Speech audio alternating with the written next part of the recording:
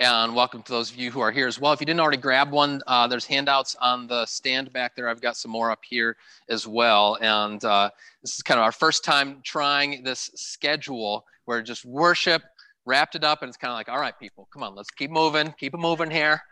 And I even forsook the greeting folks at the door, which I don't like doing that because I'm Italian. And of course, I want to visit with everybody there. But that's okay. I'm really just thrilled to be resuming Bible study and to thank you all for gathering this morning. I'm excited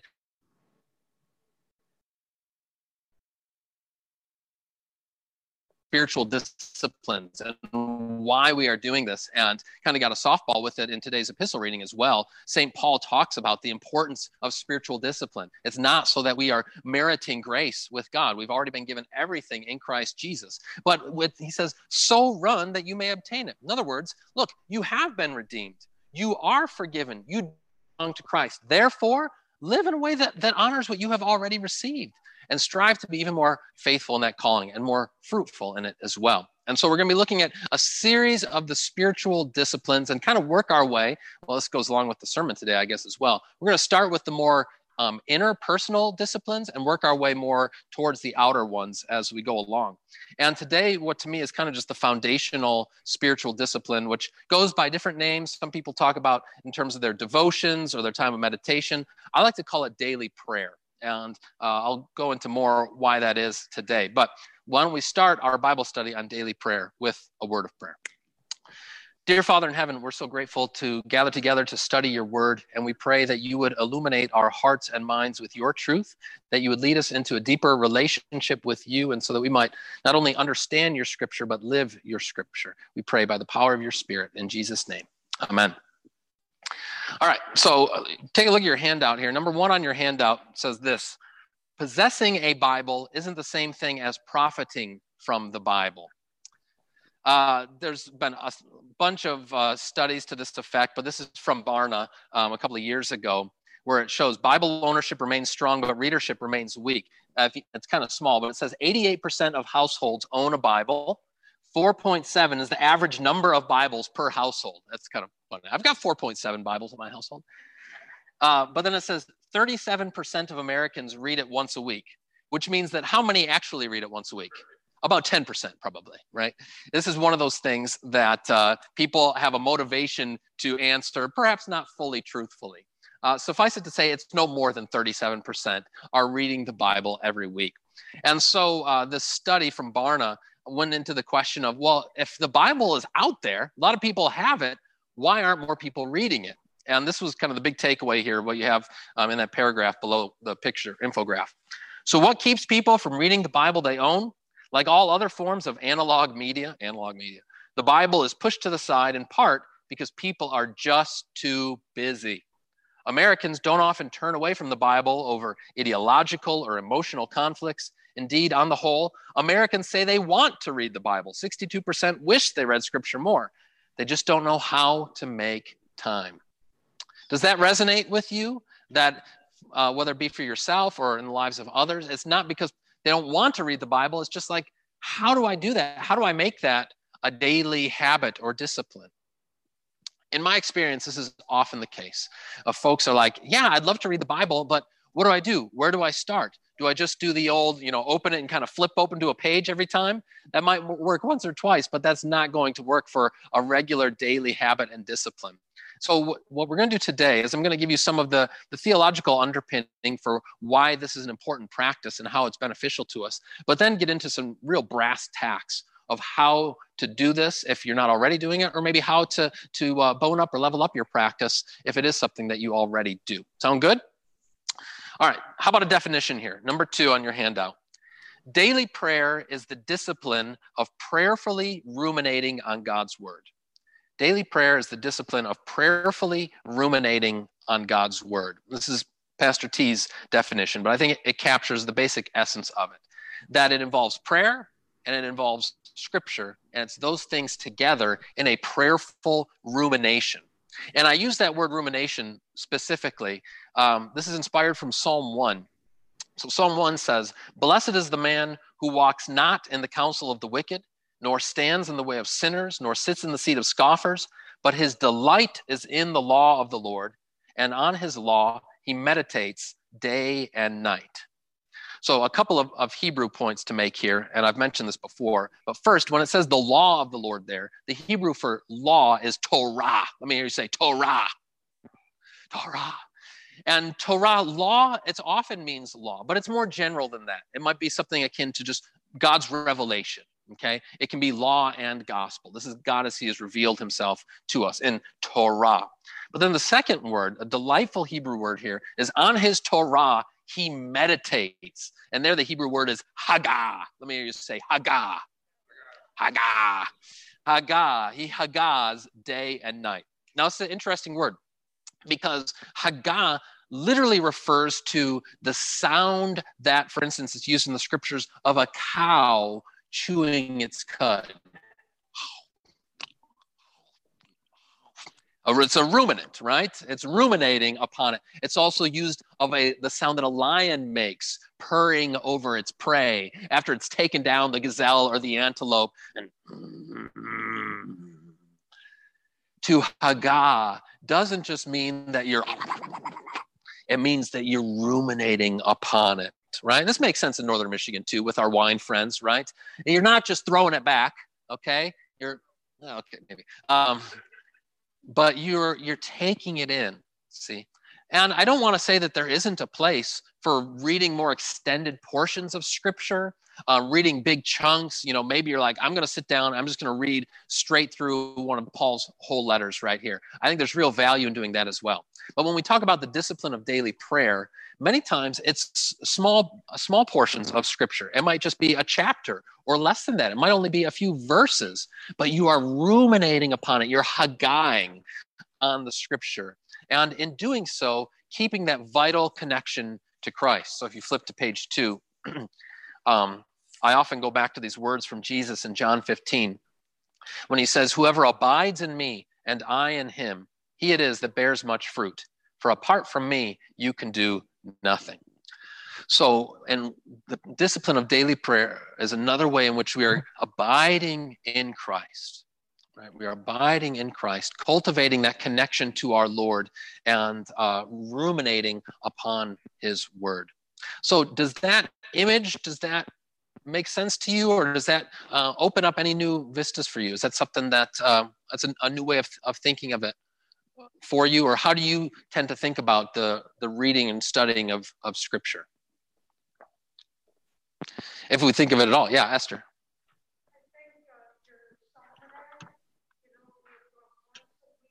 Yeah. Right. Yes. Yes. Yeah, new things. Yep. Yeah. And let it soak in. Yeah, so first of all, thank you. I'll pay you afterwards for the plug for the Psalmanac. The Psalmanac is this weekly devotional. Okay. It's a weekly devotional that I've been doing on the Psalms. And the idea is, that you pray it each day and you just you mull it over. That's another way to put it, right? And just to take it in. Obviously, learning scripture by heart is another way that we do this. And I love that old collect for the word, that we might read, mark, learn, and inwardly digest the word of God. We need to metabolize the scripture and we're not just trying to take it in and spit it out. We want to ruminate upon it, take it in. This is what daily prayer is about. It's that prayerful rumination on his word. All right, so let's talk about some of the benefits that come from this. And I know I am preaching to the choir here, but I think it's still worth reiterating this so that we're reminded why this really matters. Number 3 on your handout, daily prayer helps God's word to dwell in you richly, okay? So there's a famous passage from Old Testament, book of Deuteronomy, chapter 6. You have the Shema, hear, O Israel. It's called Shema, O Israel. The Lord our God, the Lord is one. You shall love the Lord your God with all your heart, with all your soul, and with all your might. And these words that I command you today shall be on your heart. You shall teach them diligently to your children, and shall talk of them when you sit in your house, when you walk by the way, when you lie down, and when you rise. You shall bind them as a sign on your hand, and they shall be as frontlets between your eyes. You shall write them on the doorposts of your house and on your gates. Now, I think that Moses was speaking principally, he was speaking figuratively there, that the word would always be on your heart and mind, but you might be familiar with the history of the Jews, that they took this quite literally, and they had what were called the phylacteries, where they would actually bind scripture on, they would kind of have like a headband with scripture in the middle of it, right? And there's the mezuzah. Have you heard of the mezuzah before? The mezuzah is a little thing that would be on the doorposts, and within the mezuzah, it would hold a tiny scroll. And on the scroll, I'm not sure if it was a standard scripture, probably the Shema in many cases, but I don't know that for sure. But it would be another thing. Have it on your doorposts, have it on your gates.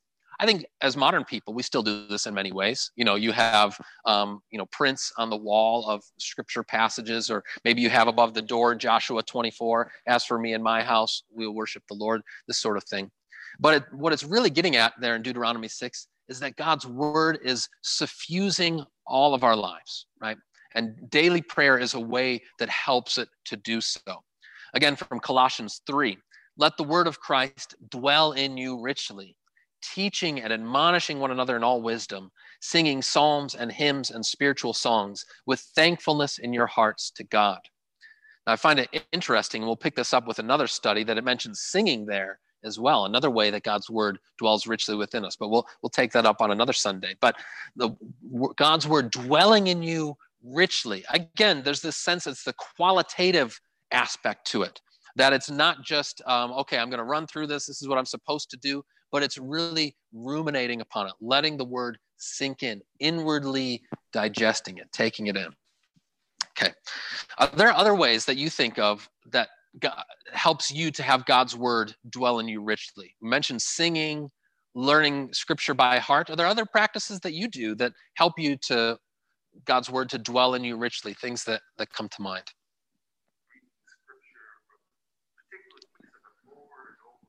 Yeah. Really sinks in.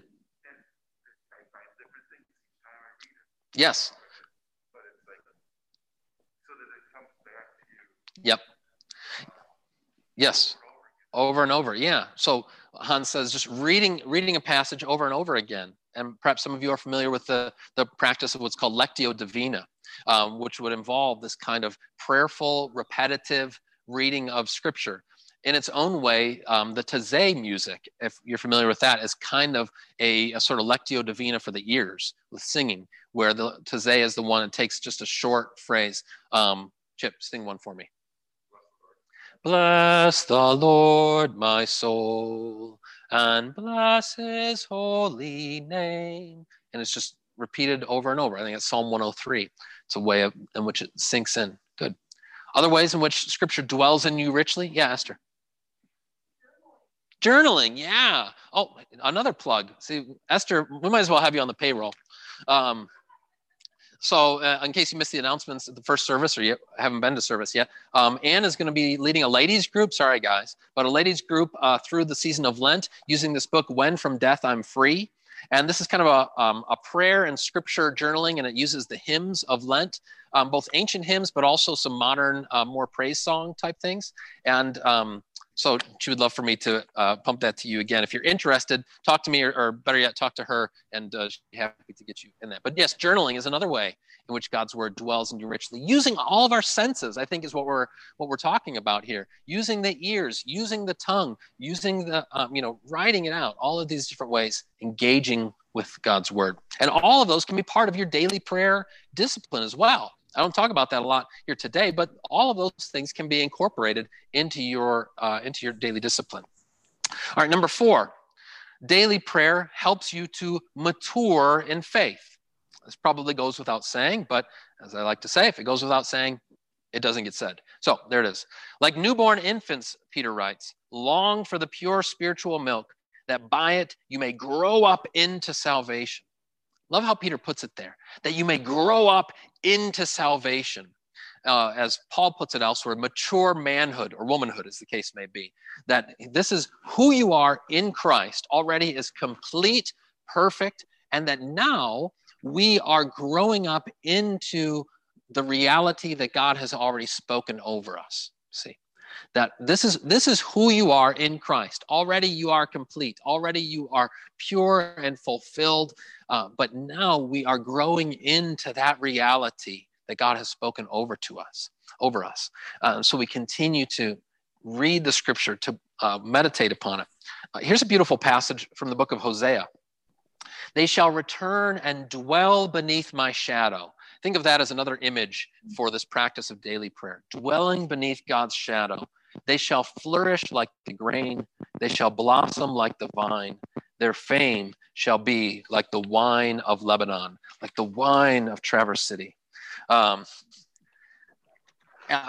the idea of dwelling under God's shadow is this place then where we flourish, of living with his word and living in prayer. And then again, 2 Corinthians 3, this will be one of our readings for next Sunday in worship. And we all with unveiled face, beholding the glory of the Lord, are being transformed into the same image from one degree of glory to another. For this comes from the Lord, who is the Spirit. So here, a marvelous image from Paul. He says, as we are beholding the glory of the Lord. And here, again, in daily prayer, it's simply putting ourselves in a position where we can receive from God, like Mary sitting at the feet of the Lord, right? I'm just going to dwell in his shadow. I'm going to come under his blessing. And as I do so, beholding his face, notice the voice of the verb here, are being transformed. Where's my grammar nerds? What's the voice there? It's a passive voice. It's a passive voice. It's not saying you will transform yourself, but you are being transformed. And this all comes from the Lord, who is the Spirit. So it's not about us, picking up our moral bootstraps and making ourselves into this kind of person, but it's simply dwelling beneath the shadow of God's wings, being present with him, adoring him. Then in and through that, he is transforming us more and more into his likeness. It's a beautiful image, and it's one of peace and grace. It's not a legalistic thing. Okay, so let me give you two more reasons why daily prayer is a salutary discipline. Number 5, then, on page 3. Daily prayer keeps the devil at bay. Keeps the devil at bay. So instead of an apple a day keeps the doctor away, daily prayer day keeps the devil away, right? 1 Peter 5, be sober-minded, be watchful. Your adversary, the devil, prowls around like a roaring lion, seeking someone to devour. I feel like lately I've been talking a lot of spiritual warfare type stuff, and maybe that's just kind of where things are at in our world right now. But it's not inappropriate, I don't think, because we need to keep in mind that the spiritual battle, the cosmic contest continues. And where the devil would love to lead us is to a place where we are lulled into just ignoring it or forgetting about how he is present. He's continually pursuing us. And if there was any person who was sensitive and discerning of this kind of spiritual battle, it was Martin Luther. Some would say he was a little bit neurotic when it came to it, and that might be. I can't speak of that personally. But he did write of this a lot. And here's a passage from the Large Catechism. He says, let me tell you this. Even though you know it perfectly and are already master in all things, you understand he's got his tongue firmly in cheek here. Still, you are daily in the dominion of the devil, who ceases neither day nor night to steal unawares upon you, to kindle in your heart unbelief and wicked thoughts against the foregoing and all the commandments. Therefore, you must always have God's word in your heart, upon your lips, and in your ears. But where the heart is idle and the word does not sound, he breaks in and has done the damage before we are aware. Before we even realize it, Satan likes to sneak in and mess things up. And so, again, keeping this discipline of daily prayer, not just waiting for, when the muse hits me, when the mood strikes me, maybe I'll dust my Bible up off the shelf, but making it a regular discipline, because Satan, he doesn't rest So we shouldn't rest in this respect. Now, that being said, remember, God does not rest either, and his holy angels are constantly accompanying you. So I don't want you to give the impression like, if I don't do daily prayer today, then the devil's got me. Okay, that's not the message here. But it's about being vigilant, staying awake and aware, and recognizing that battle is continuing. All right, well, yeah. In your view, what does it look like for the devil to have his way with you or to infiltrate you, or like, what does that look like? Yeah, good question. Like being in a bad mood or what? Sure, right. So Chip asked, what does that look like for the devil to, getting after you? And I would say that the number one thing, got to remember what his goal is. And his goal is to drive a wedge between you and God. His goal is to drive a wedge between you and God. So what does he need to do that? I think we tend to think of this in more kind of cliche ways of just, it's having too many cookies or donuts or something like that, or an extra punchki on Fat Tuesday, all right? Whether or not you should have an extra punchki is probably between you and the doctor, and the devil doesn't matter too much to him, except in this respect. What he's trying to do is drive a wedge. So where he leads us into sin, the reason sin is problematic is not because it makes Jesus sad. The reason sin is problematic is because it creates shame and guilt in our hearts that then pushes us away from God. It doesn't push God away from us, see. He is always there coming after us. But what sin does is it makes us think that we are unworthy or unable to come into his presence. That's where the real danger is for sin, for the Christian, is not that, this one sin is going to be the one that, breaks the camel's back. But it's that in sin, it pushes us away. And the reason that it pushes us away is this is the devil's real trick. And what this looks like is that he is constantly needling you and me with how you have failed, with how you are insufficient and unworthy of God's presence. You think you're a Christian? Oh, gosh. Would a Christian talk that way? Would a Christian act that way? Would a Christian do that? Even things like good things, discipline of daily prayer. Well, if you were a real Christian, you wouldn't have neglected your time of daily prayer this morning. He'll use anything and everything to try and get after us, to addle our conscience, see. But when we spend that time in prayer and the word, then we are continually being armed by the Lord so that when the devil comes with that kind of accusation, we're able to say, beat it, devil. You're a liar. I don't need to hear from you. I know what God has spoken over me. I know who I am in Christ, what he says over me. So I think that's his main tactic. I mean, he's a liar. He's the father of lies. He wants to lead us into lies and to believe them about ourselves. So, yeah. Other questions or comments about that? God never rests. Oh, good. Yeah, good question. So somebody's reading their Bible. That's right. Hans says, well, wait a second. If God never rests, what about in creation? On the seventh day, God rested. Touche. Now, it's interesting because one of the principal ways that Jesus initially runs afoul of the religious leaders is because he's healing and preaching and doing things when? On the Sabbath. And he says at one point, in precisely this kind of context, in John chapter 5, he says, my Father is always working, and I am working. In other words, it is the prerogative of God and God alone to keep at it even on the Sabbath day. To have that day of rest, therefore, for the creator of all things, as still at that time, he is sustaining and upholding all things. So it's not as though on the Sabbath day, it's kind of like, well, wait a second, we'll leave the light on for you, but I hope somebody's in charge of this thing. No, of course, God is still active and upholding it. But no, your point is well taken. And to recognize the importance of rest and resting in him. But he's still working on us, for sure. Good. Other comments, questions there? All right, one last reason why daily prayer is important. And this kind of goes along with the sermon today as well. Number 6, daily prayer is necessary for the sake of your neighbor in need. Okay, so it's not just about you. It's about your neighbors who are in need, whether that be in need of salvation, they don't believe, whether that be in physical maladies that they're struggling with, whether it be their own struggles with Satan or with the world, with their own sinful flesh. And so Ephesians 6, this is that great spiritual warfare passage, but I want you to notice where Paul ultimately leads it. So he says, be strong in the Lord and in the strength of his might. And in that ... that's where he talks about all the armor of God.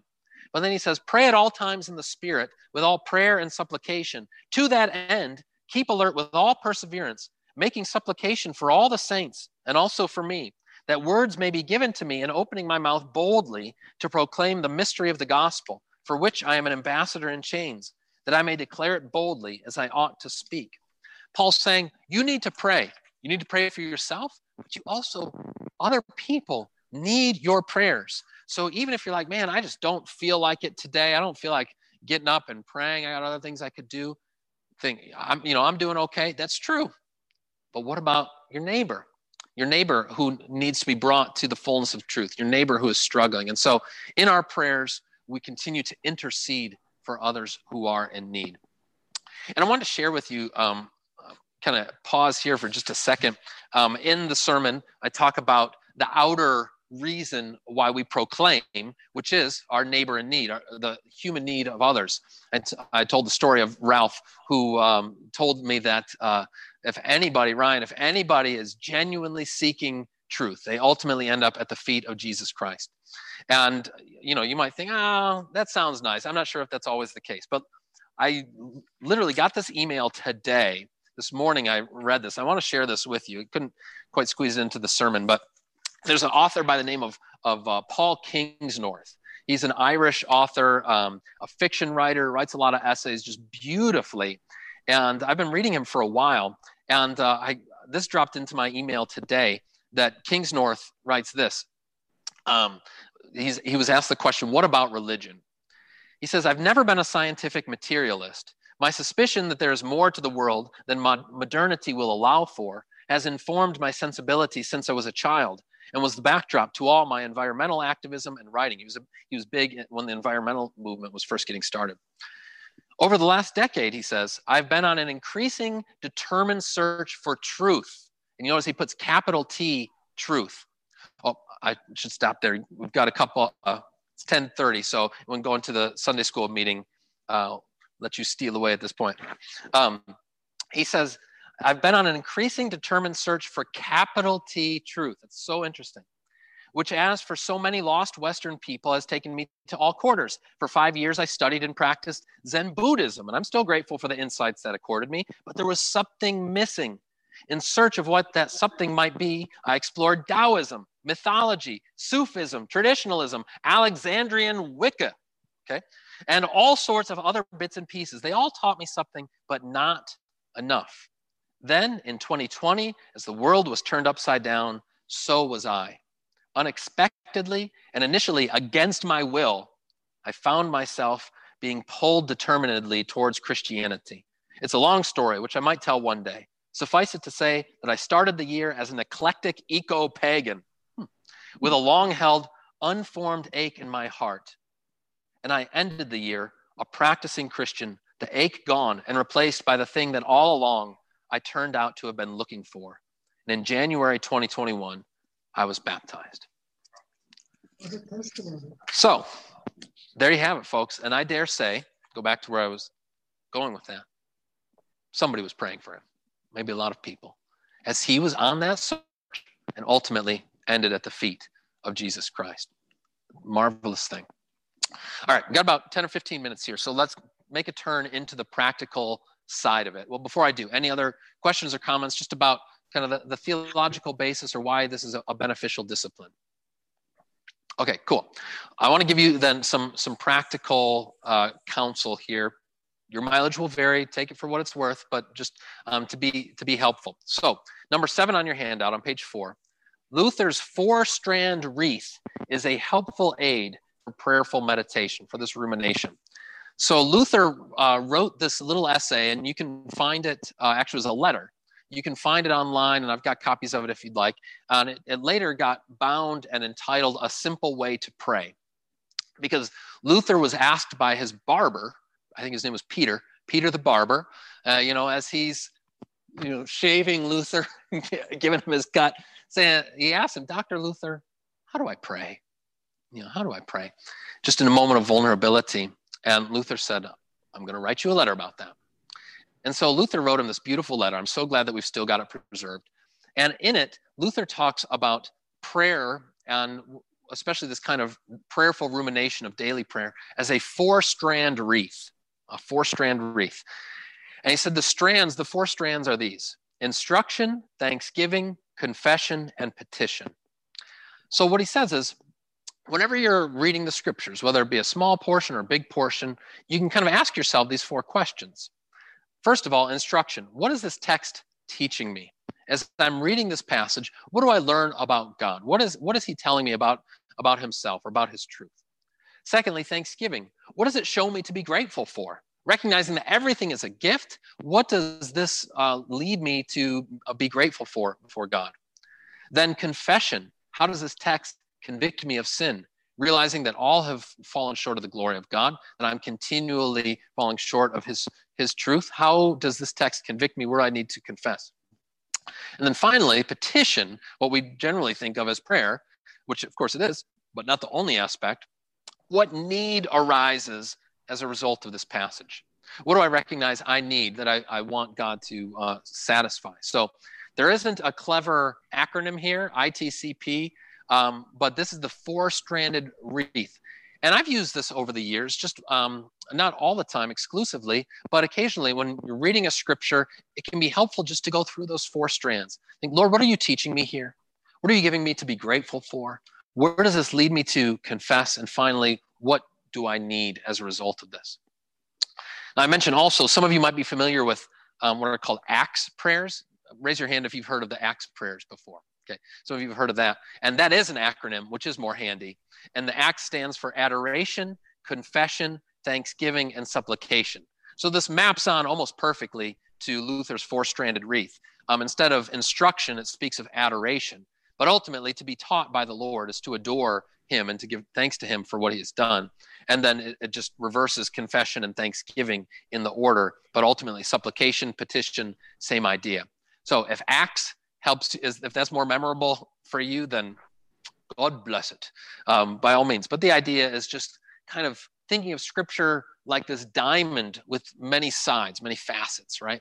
We're just taking it and looking at these different sides, ruminating upon it, and then praying it back to him. All right, number 8 then, developing a daily prayer action plan. This is the type A side of things, so just bear with me here. It can help you to bridge the gulf between good intentions and regular practice. We heard at the beginning, 62% of those surveyed said that they wish they read the scriptures more. They want to do it, but they're not sure how to do it. So let me just give you a simple action plan for if that's you, if it's something that you want to make this a daily discipline, how you can do it. And I want to submit to you that you need to answer these 3 questions, and it'll put you in a place in order to do this. First question is, what resources are you going to use? Sounds a little too sterile, but what I mean is, are you just going to have the Bible? Just, you and your Bible, perhaps with a reading plan. Maybe it's a 1-year reading plan, a year through the Bible, or a 2-year reading plan. Many Bibles have this in the back of them, in those pages that you don't look at as much. You might open it up and find, oh, here's a reading plan right there for me. You can also use, I don't have the worship folder handy, but on the back of our worship folder, we put a daily lectionary, which actually comes out of the hymnal. And that daily lectionary, it's not a 1-year whole Bible reading plan. In a year, it covers the whole New Testament and about a third of the Old Testament. So that's pretty good.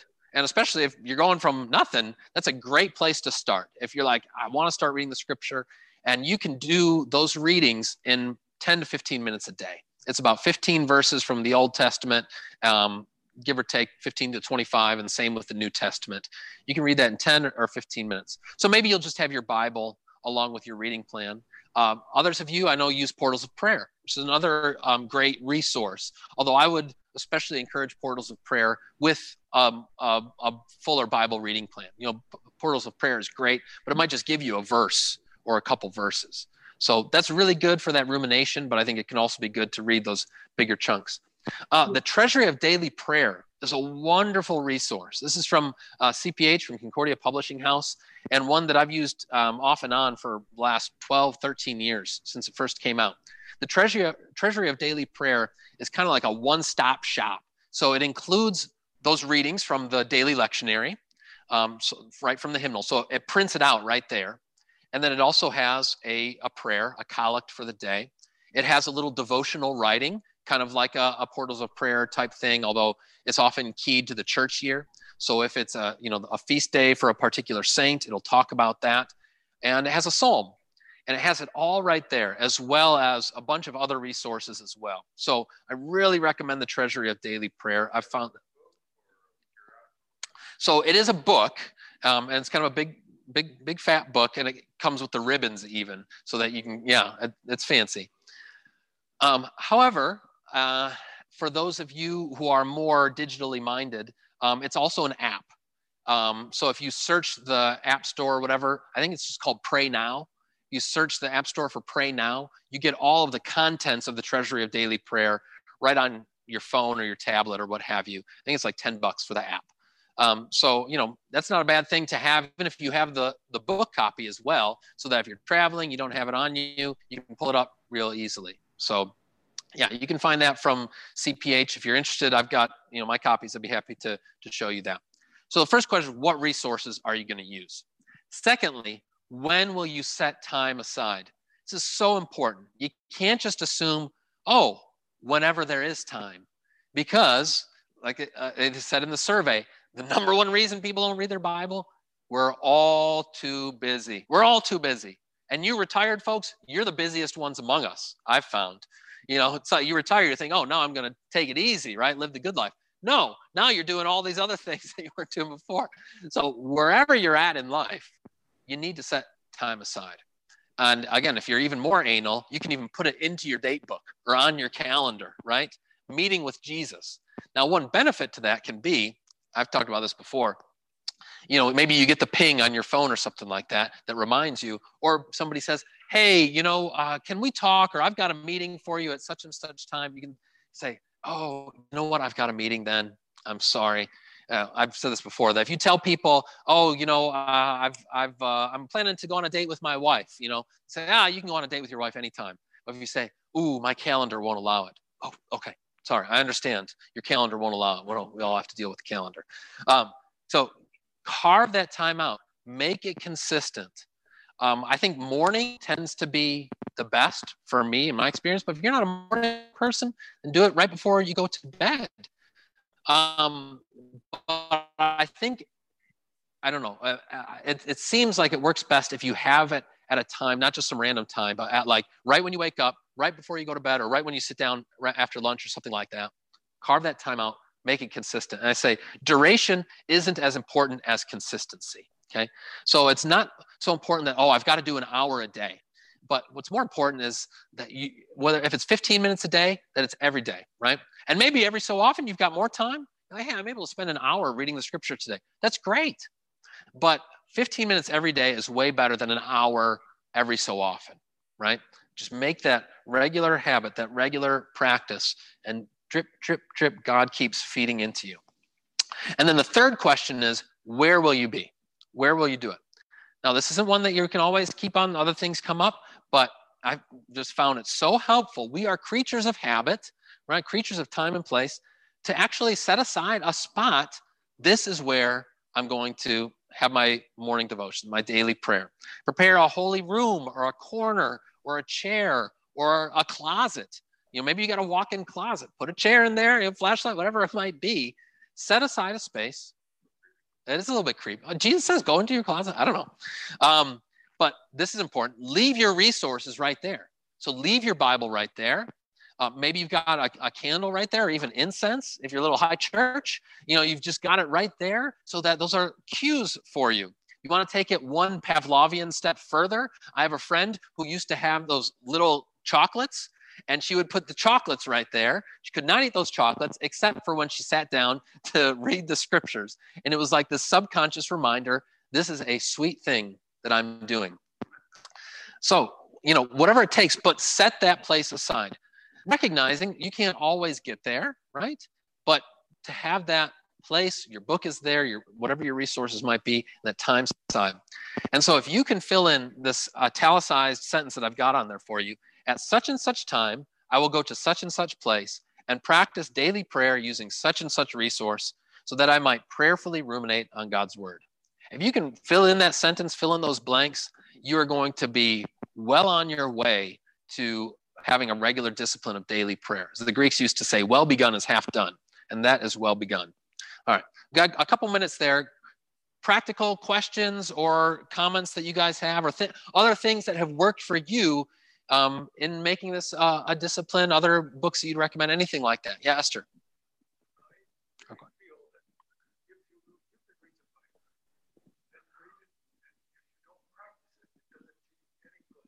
I agree. Yeah. Yeah. So Gordon says, the Bible, if you don't read it, it's not doing you any good, right? It doesn't just have some magical powers. It's not a superstitious thing. So long as it's in your house, it's going to, whoa, you got to read it. And can I just share this, Gordon, that you had said that you and Pat would read a chapter of the Bible together every day. Isn't that what you said? That you would read a chapter of the Bible. So there's a marriage tip as well, right?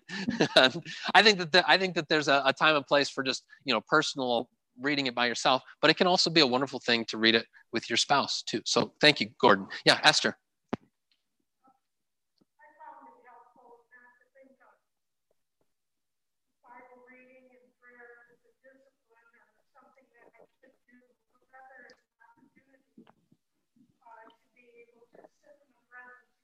Yes. Yep, that's right.